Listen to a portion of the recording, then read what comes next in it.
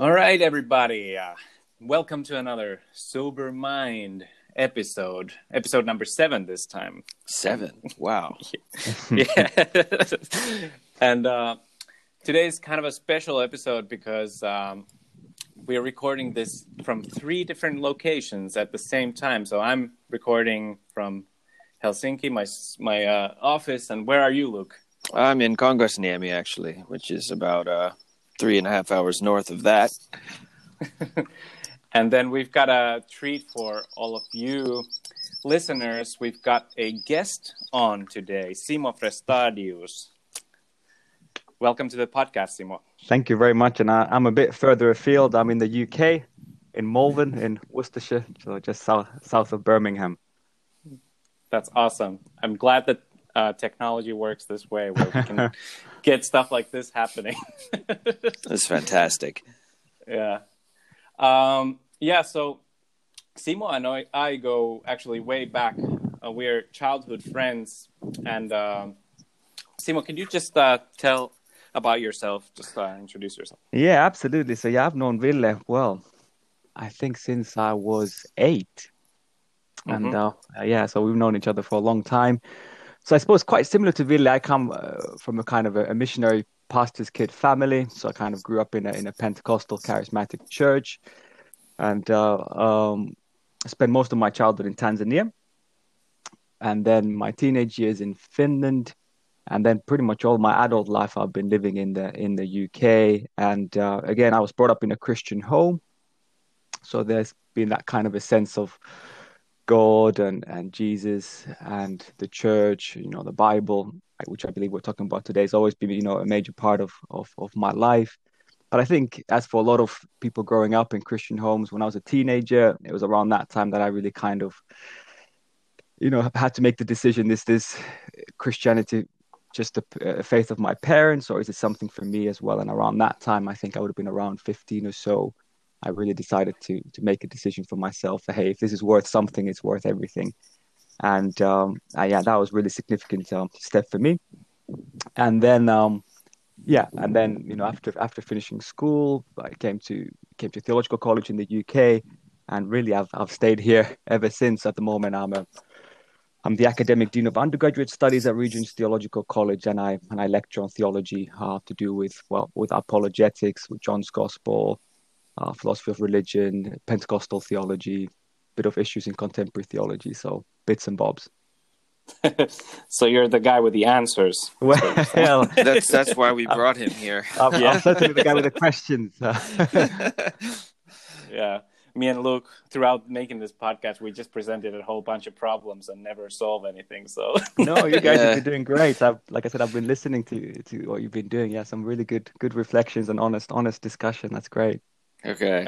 It'd be nice. It's actually, I'm super excited to hear somebody's opinion who actually studies this stuff and actually thinks about it all the time. And because we just have our own kind of kitchen philosophy opinions about this whole thing. And anyway, so this is actually super exciting for me as well. Great. Yeah. So today's topic is the reliability of the Bible. And that's kind of what we chose for this episode. And I don't know, hopefully maybe in the future we can do another episode about something else. But I think this is a pretty broad and hard topic to tackle, at least between me and Luke, since we don't know anything. And but this is a pretty pretty broad question to ask. But Simo, how reliable is the Bible just in general? Do you have anything to say to that? I think. I mean, again, I think for me, reflecting on the question, I think there's many ways of looking at it, and I think particularly as Christians, when we look at it as both as kind of the Word of God, as we would say, as well as the kind of the reliability of it as a historical document. So I think for me, particularly the New Testament, for me, that would be historically very reliable. My personal belief would be that, I would take it, particularly the New Testament, as historically very reliable. And then I would also take the whole Bible as the Word of God. So if you like, divine revelation. So yes, my answer would be yes, I would take it as reliable. What's the problem with the Old Testament then? Well, again, I think maybe problem is putting it too strongly. I suppose maybe some of the challenge with the Old Testament is that I guess the way that people would have viewed history, particularly in the Old Testament times, is not how we view history today. So often what you see them doing or recording history might not match up to the modern standards of historiography. That said, I think the same could be said about aspects of the New Testament. Now, that for me doesn't make it historically inaccurate, but I think we just need to appreciate that when these texts were written, they were written primarily and first to the people of their time, and therefore they were following patterns and ways of writing that would have been accepted then and there. And therefore, I think we have to be a bit careful that we don't just assume that they were following our 21st century modern approach to history, for example. That's a really good point. That's something I've never actually even thought about, but that's really interesting. It is really interesting, yeah. You mentioned that you take it as being like literally the word of God, and actually I had exactly that question, that should we view it like literally as that or as that?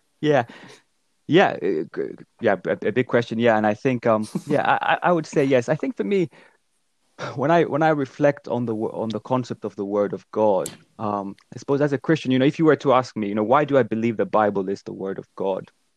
I think my answer, to put it kind of in simple terms, hopefully not simplistically, is that I believe in the Bible because I believe in Jesus. I think from a Christian perspective, Jesus is actually the living word. Even when you read the Gospel of John, Jesus is the Logos, the word that became flesh. And therefore, if we want the perfect revelation, or if you want to see what God is like, and if you want to see God reveal himself to humanity, I think you have to look at Jesus, because he is the word. So for me, Jesus is the perfect reflection of the word. But then for me, the Bible is the written word, because it bears witness to Jesus and because it carries the words of Jesus, particularly in the New Testament. So if you like, I believe in the New Testament because I believe in Jesus and it bears witness to Jesus. And then why do I believe that the Old Testament is the word of God? Well, because Jesus seemed to believe that. and I've come to trust Jesus, as a kind of a reliable source, and the truth.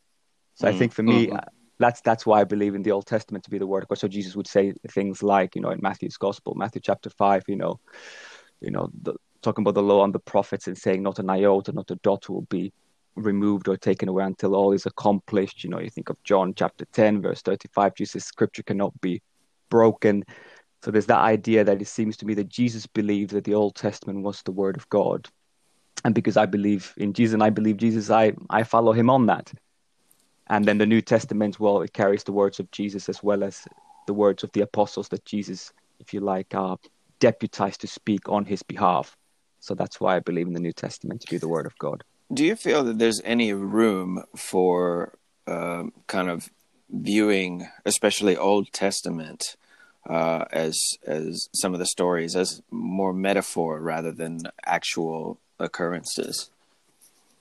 Yeah, I think there definitely is the possibility for that. So, for example, think of the book of Job.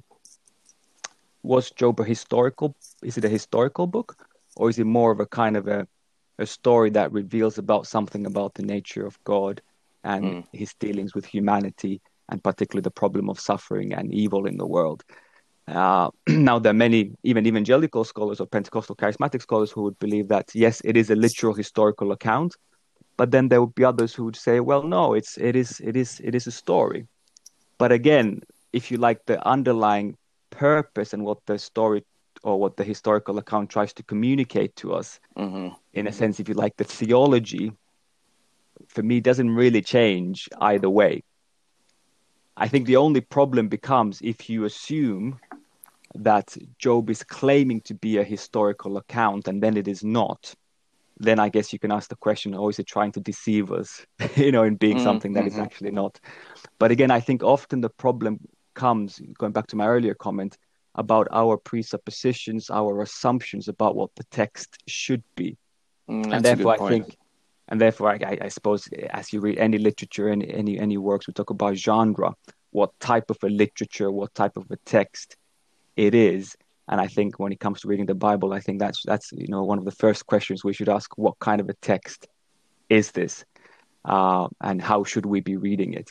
I suppose when you read the Psalms, you read them as kind of poetry, and you approach Hmm. it in that sense, and therefore you don't read all the metaphors literally, Mm. because that would lead to a lot of weird and obscure theology as a result. And I think that's just worth keeping in mind.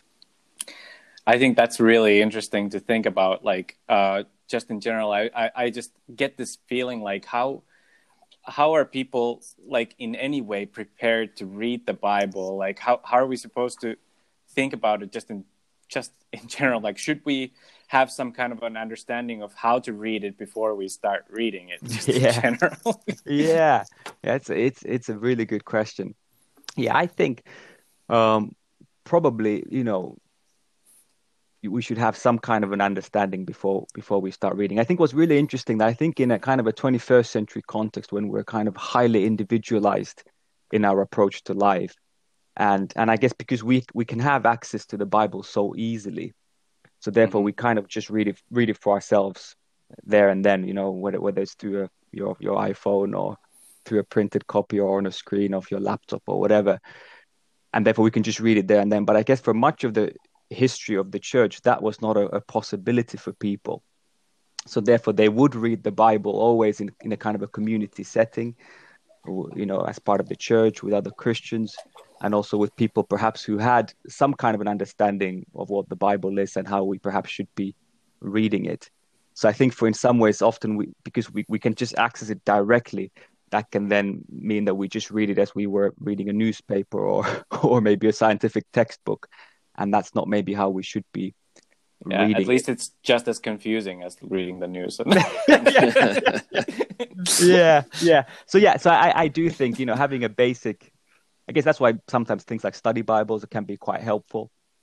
Hmm. I suppose if you want to go a bit more kind of hardcore, you know, biblical commentaries, if you read the book of Genesis, for example, get a good biblical commentary and read that alongside as you read the Bible to get a feel for, its original context, its genre. Right.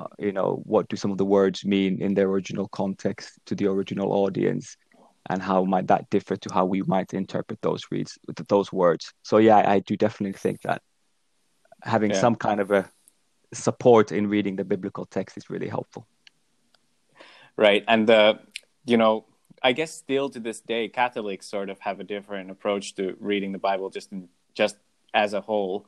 Like, only the clergy read it and then teach based on it, and like pretty much most of the regular church folk don't really read it at all. And I don't know if Yeah, that's the right approach, but yeah. Well, I think that certainly maybe in the past was the case. I probably most Catholics today would to some extent. Well, okay, I can't speak for the Roman Catholic Church, but I would think a lot of them would read. But I think you're right. In their tradition, the church tradition plays a more significant role in guiding how people should read or should not read the text. Yeah, I think that's a fair observation. Mhm. But you're saying that we should, however, like, we should be reading it, and Yeah, absolutely. Yeah, absolutely. I think, yeah, without a doubt, I think one of the beauties I find with the Bible is that although there are some books that just seem very challenging and confusing, to say mhm. the least, particularly with the Gospels, many of them, again, not all of them might necessarily always straightforward, but in a sense, there is a simplicity to aspects of the stories as well that anyone can really read. Uh, and I think absolutely, I think we should read them. But again, I think often the Gospels is a good place to start reading. And I think one of the nice things about the Bible is that so much of it is narrative, it's stories, and I think that often transcends culture as well as age or you know background knowledge. Hmm. I think that's a good point. I haven't really thought of it that way before, but having said all of this, do you feel that like should we be handing the Bible to brand new Christians or somebody who is very interested in Christianity and just handing it to them and saying, here you go, read this, with no kind of preface to, any of this, and then I don't know, what do you think about that? Is that something that in this day and age is a good thing, or should we be kind of giving should there be like an additional forward in the beginning of the Bible that says read this like this and assume nothing about this? You know what I'm saying? Yeah, absolutely. I think probably both, and what you said. I think we should be still giving it to people, for sure, because I do believe that, when I read the Bible, I do think it is a different kind of a book to many of the other books that I read. As part of my job and as part of my studies, I read a lot of books, but I read the Bible every day. I read it, typically I read it in the morning and I read it in the evening, and I do find it different, and in many ways it speaks to me in different ways that perhaps other books don't. And therefore I do believe, as a Christian, that there is, if you like, it is the inspired word of God, and therefore it does something, and it can do something that other books can't quite do in the same way. Now, of course, when you read other books, sometimes they can do similar things, but not to the same extent, and not, all the pages as I often find with the scripture. So I think just for that reason, I think it is good to encourage people to read it.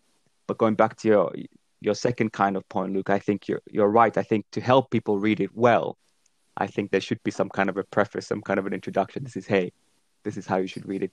And also, I guess, particularly giving it to people that are not familiar with the Christian story, or who've not come across the Bible before in terms of personally reading it.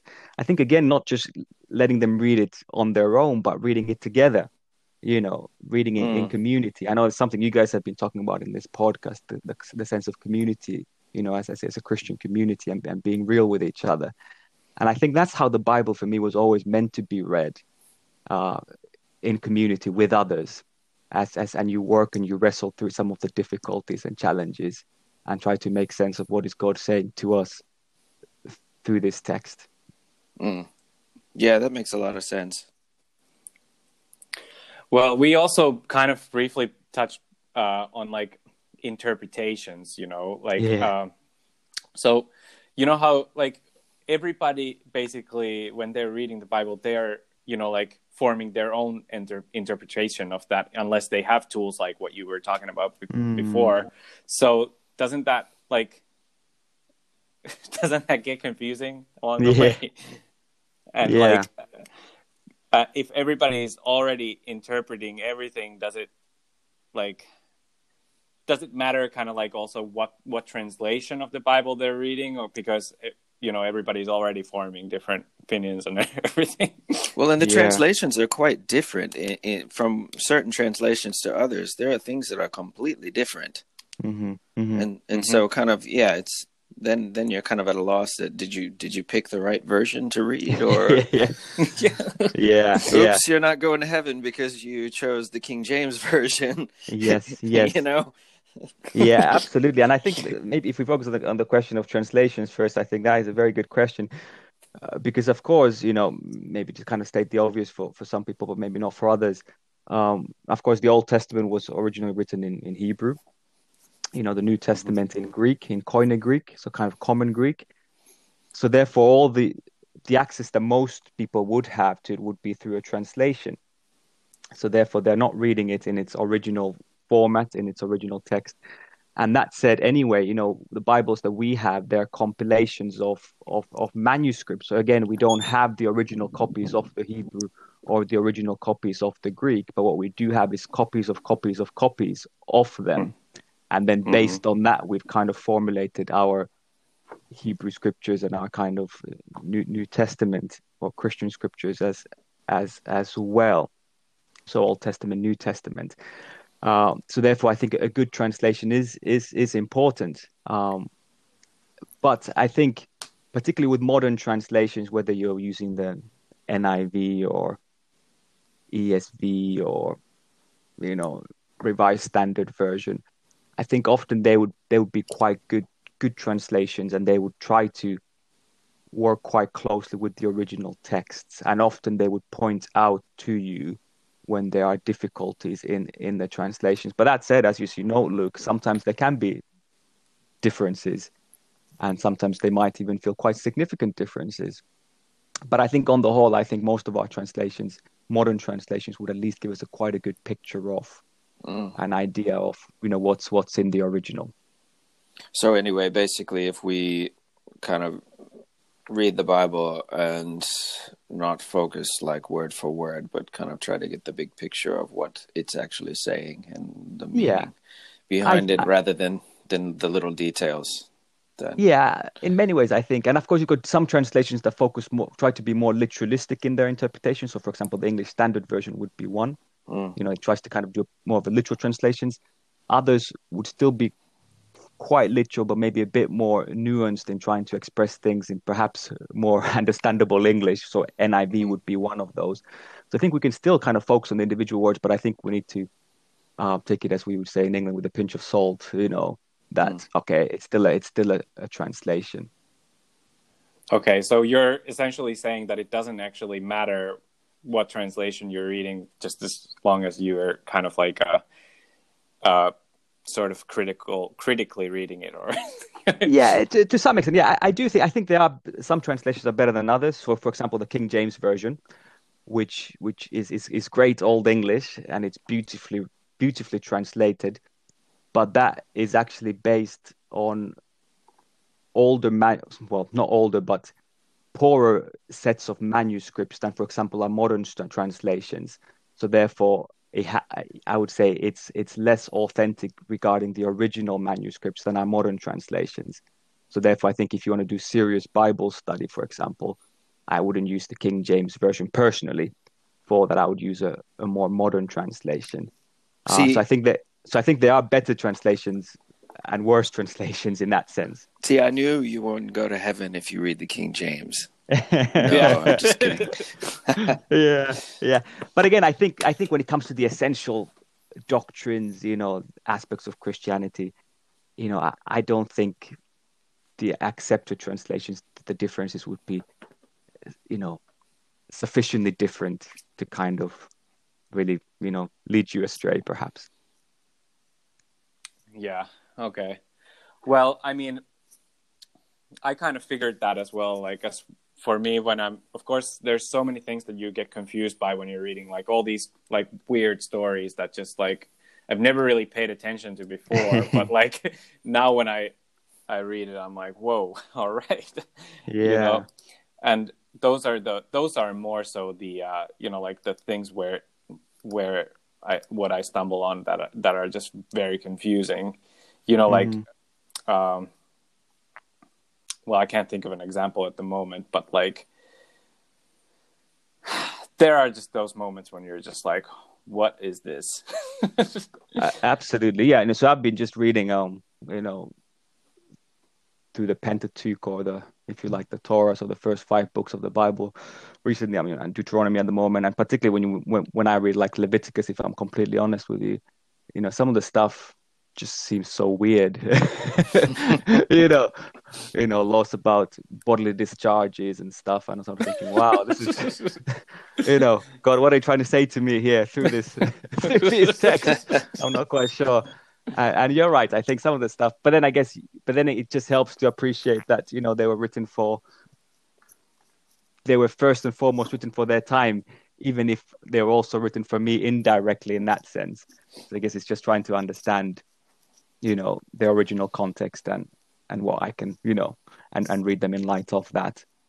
Mm-hmm. Yeah.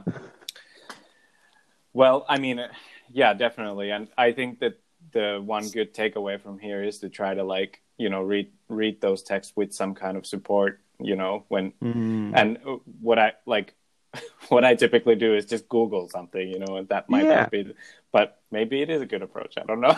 I think it can help. Of course, with the internet, you can find all sorts of sources and all sorts of interpretations. But yeah, I think misleadings. It can be. But often, it can give you some light or illumination. Mm-hmm. I don't know, Ville, going back to your earlier question about, if you like, different interpretations and people having different interpretations. Right. And I guess if you like to use a bit of kind of theological jargon, people talk about hermeneutics, so how we interpret the text. Um, and I think there are some basic hermeneutical principles that you should apply. But I think for me, when I think of the text, when I think of interpreting it, I think for me, and again, this is I think that the beauty and the challenge with the Bible as for Christians, because we both believe that it's the word of man or people, because humans have written it, but we also believe that it's the word of God. So it's at the same time the word of man and the word of God, and therefore I think we need to understand it in its historical context, and and make sense of the words in light of the broader book, or if you're reading a verse, in light of the chapter, and try to make sense of that in that broader context. Mm-hmm. But then also we believe that God can speak to us through it, because it's also His word, and it's a living word that's still active and can actually speak powerfully into our lives. And I think for me, therefore, I often kind of try to hold those two things in tensions, and try to make sense, if you like, of the historical meaning, but also then always ask the question, God, what are you speaking to me? What are you trying to say to me through this? And I think as a Christian, certainly for me, to read it just in a one-dimensional way, just focusing on the historical side of things, for me kind of defeats the Christian purpose of reading the Bible, which is to encounter God and to come to know Christ. But then to just read it in a kind of if you like, a spiritual sense, without actually giving any attention to the historical context or its kind of genre, etc., I think also then doesn't do full justice to the reading. So I think when it comes to interpreting, I think those two things should be kept in fine tension. And I think in light of that, I wouldn't be of the view that there's always just only one right interpretation of a particular text. I think there can be more than one interpretations, and you see that when you read commentaries, often commentators, biblical scholars who spent a lot more time than me and you have on some of the passages, they would disagree on how they interpret them. Mm-hmm. So I think potentially there can be more than one interpretation, but for me that doesn't mean that any interpretation goes. So I would say there can be a plurality of meanings, but that plurality of meanings doesn't mean that anything goes. I think there can be more than one meaning, but I think there can also be wrong meanings, and I think that's then kind of trying to appreciate, when is it a wrong reading, or when is it just another reading of, so could of the text. Could I, for instance, then read something and then just think like, what does this mean for me, and apply that to my life, or should I be cautious of that thinking? No, I think that's a legitimate way of reading. The example that sometimes people use, so someone, the Christian philosopher Nicholas Wolterstorff use an example talking about it's a theory called speech act theory. So if I give you an example, let's say it's coming to Christmas, and the mother is around the dining table with the children, and she says to the children that the words, Christmas is just around the corner, just 2 more days to go. Now for the children that would mean, guys, don't lose hope, hang in there, I know you're excited, but just it's 2 more days, so try to stay as calm as possible. But now if the husband sitting around the dining table also hears that, those same words can mean very different things to him. It might actually mean, mate, go and buy those Christmas presents as quickly as possible, because you've actually not done the Christmas shopping yet. So for me, so there you have, if you like, the same sentence, but individually to the different people, it can mean slightly different things. And I think the same is true with the Bible. So when you read a passage, Ville, about, I don't know, you talked about John 3:16 in one of your podcasts. Yeah. It might, personally for you, it might mean something slightly different to perhaps when Luke reads it or when I read it.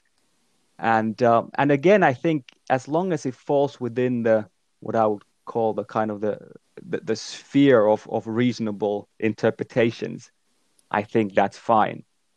Now, of course, if you completely misinterpreted. So, for God so loved the world, and if you were to say things like, well, God's love means that I should now go and you know, shout at people and force people to do certain things, then I would say, well, that's a kind of a wrong reading, even if you think that's what it means for you. So again, I think maybe that just demonstrates that you can have multiplicity of meanings in that sense, but also sometimes you can get it wrong. Mm-hmm.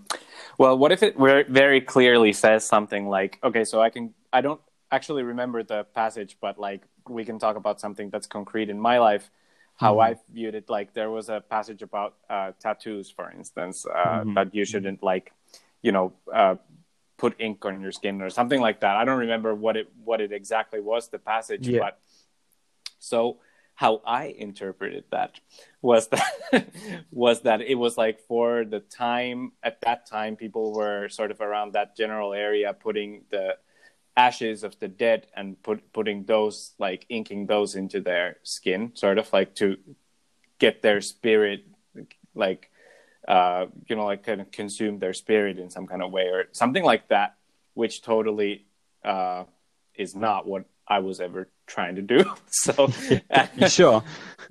So like when it says something directly, and then I kind of like very directly form my own interpretation of it without actually being a scholar or like theologian or anything like that, then what do you think of those situations?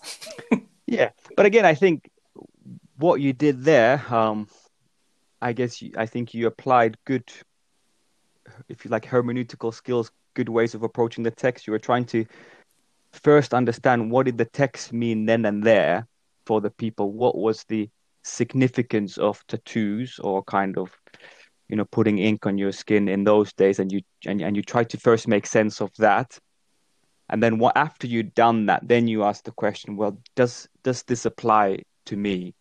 What is the significance for me? And you came to the conclusion, well, I don't think it applies to me anymore. Just like maybe some of the other Old Testament commandments, like you shouldn't mix fabrics in your clothing, or you shouldn't eat pork, or whatever. You might think, well, they don't apply to me anymore.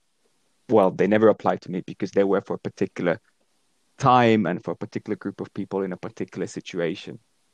So I think for me that's reasonable. Of course, the challenge with that is, and I think it's just because of the human tendency, often, particularly if we read passages that we don't quite like, or if we're challenged by the text, we can kind of, if you like, do a bit of hermeneutical sleight of hand, where we do kind of just try to explain things. Well, it doesn't apply for me because it was meant for a different audience in a different situation.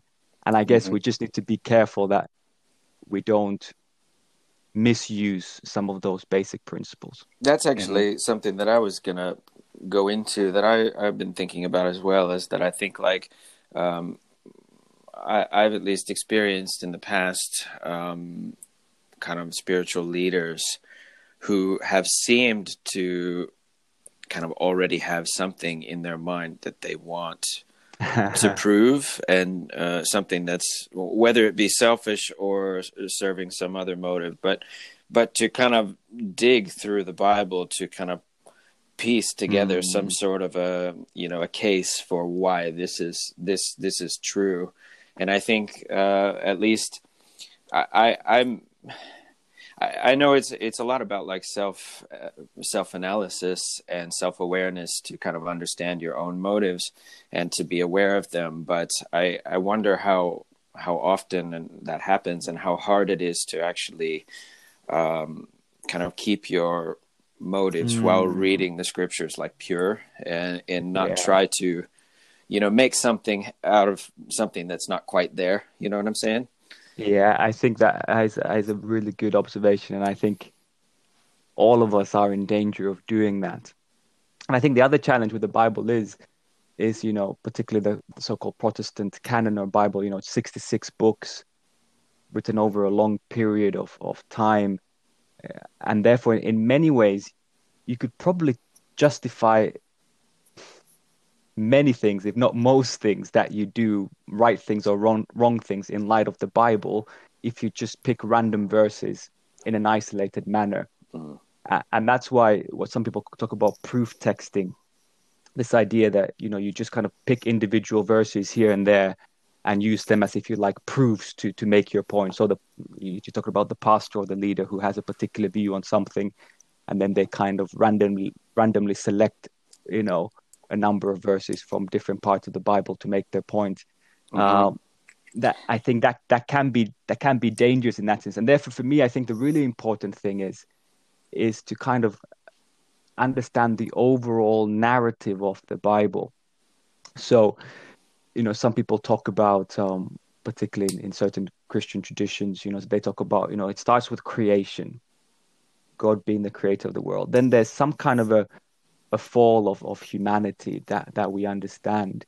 But then much of the Bible following from that, particularly from kind of Genesis 12 onwards with Abraham and others, it's about redemption.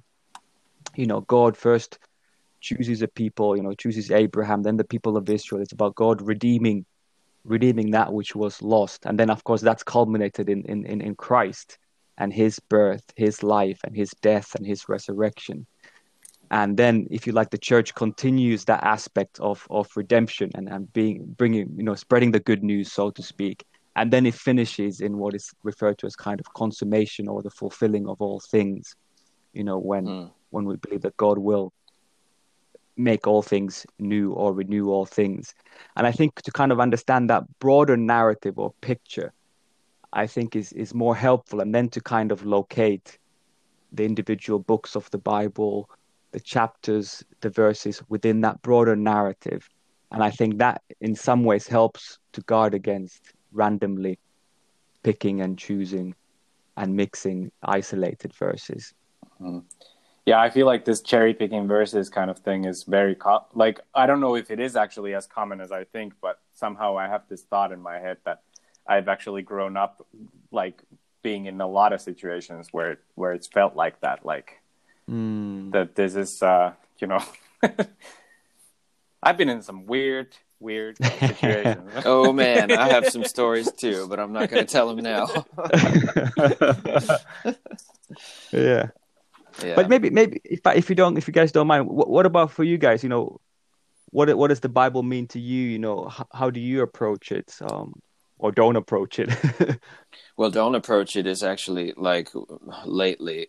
Kind of, I have to admit that it's been quite a long time since I've read the Bible, and I think I read it a lot more in my younger years, and actually was in a Bible college for a season, and actually studied some hermeneutics and things of such. But I think at least I kind of went through a reevaluation of what I believe about God and what I believe about Christianity, and kind of a rebuilding of such to kind of clear out all of the things that I didn't believe because I believed them, but I believed them because somebody basically told me to believe them.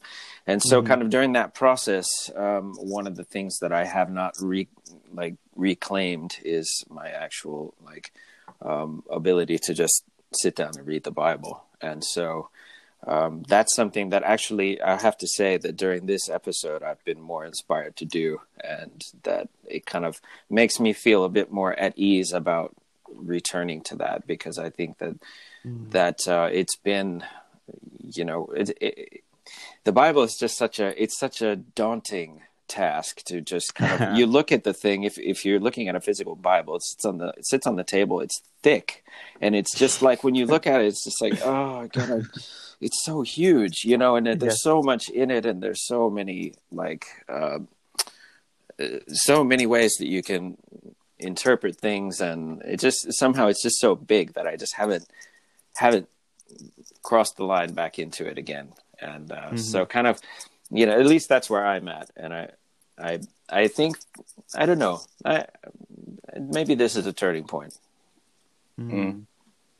Yeah, for me as well, I'm a little bit on a similar line with Luke. I've only, for the past like half a year, I want to say, is when I've like started to become way more interested in reading the Bible, which I have now been doing pretty actively, which, you know, has kind of like kind of it like started from me just like wanting to grow closer to God, and like I've kept hearing that this is the word, like all my life I've known that it is the word of God, and how do I like develop that relationship in any other way other than reading the Bible, plus also of course through my personal just prayer life and so on, and church life and etc.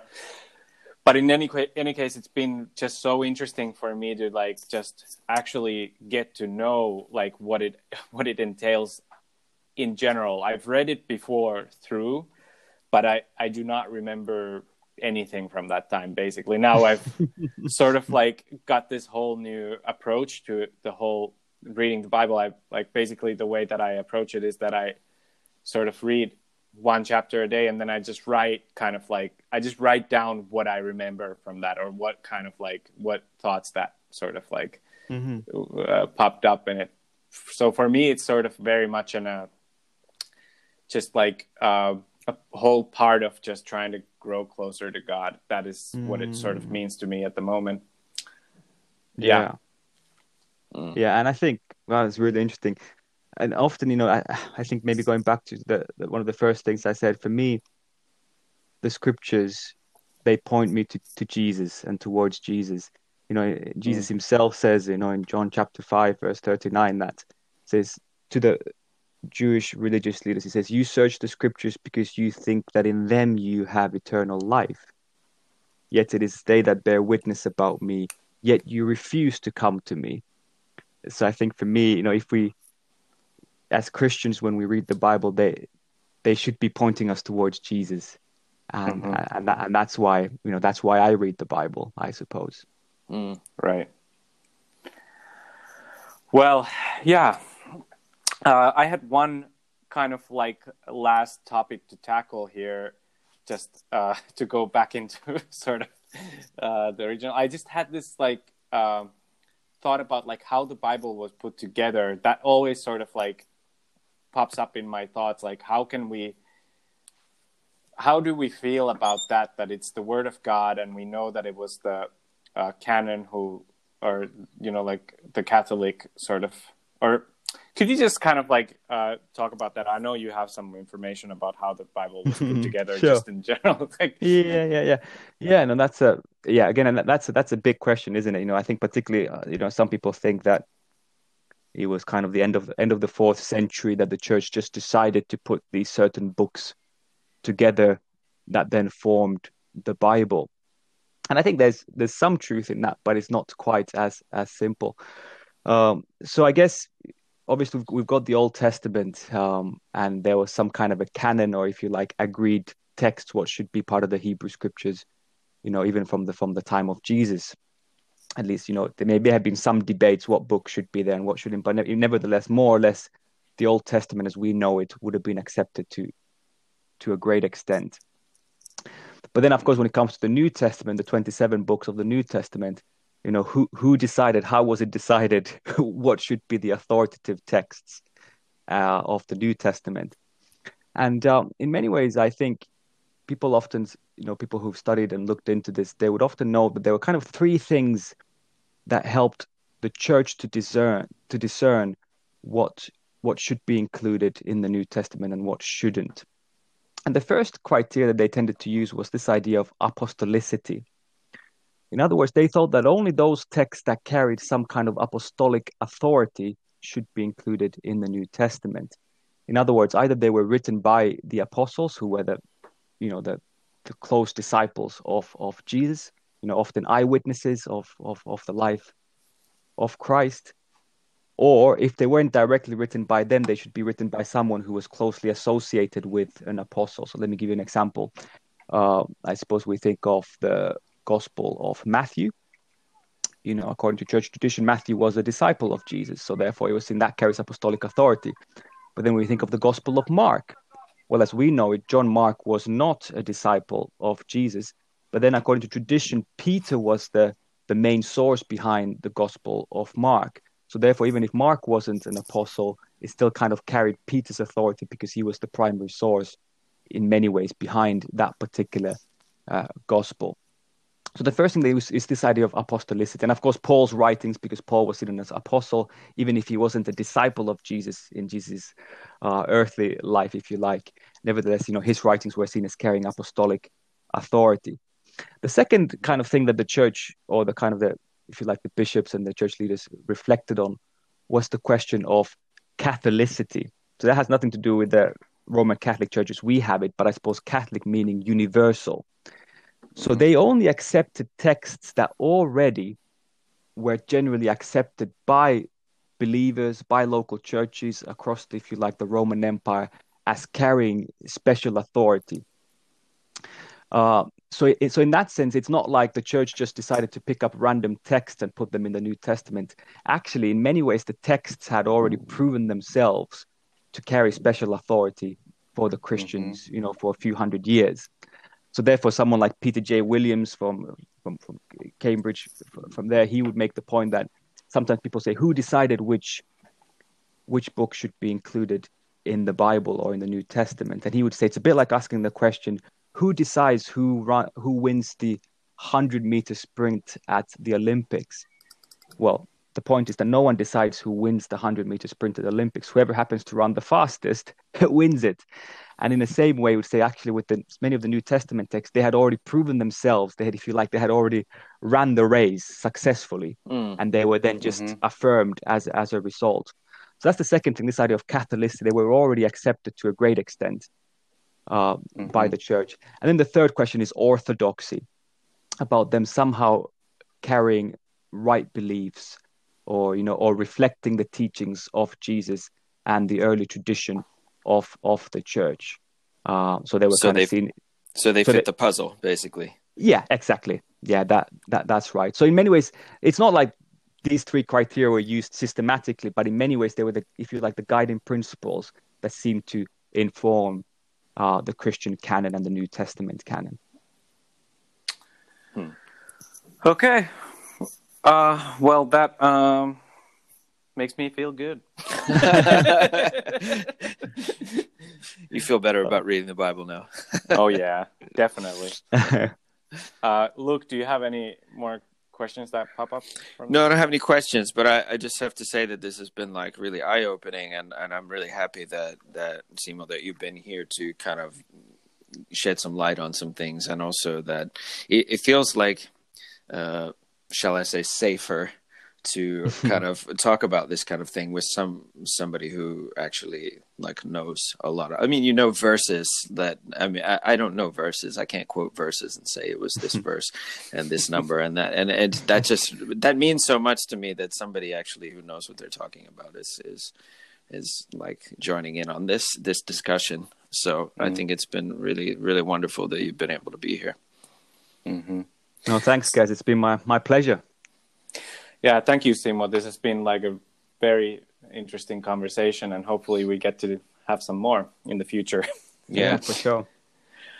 All right. And thank you, everybody, for tuning in to this episode. And if you have any questions or any messages you'd like to send our way, you can do it through the anchor.fm/sobermind site, and you can send us voice messages, and please do so. We really appreciate those. And yeah, keep subscribing to our show.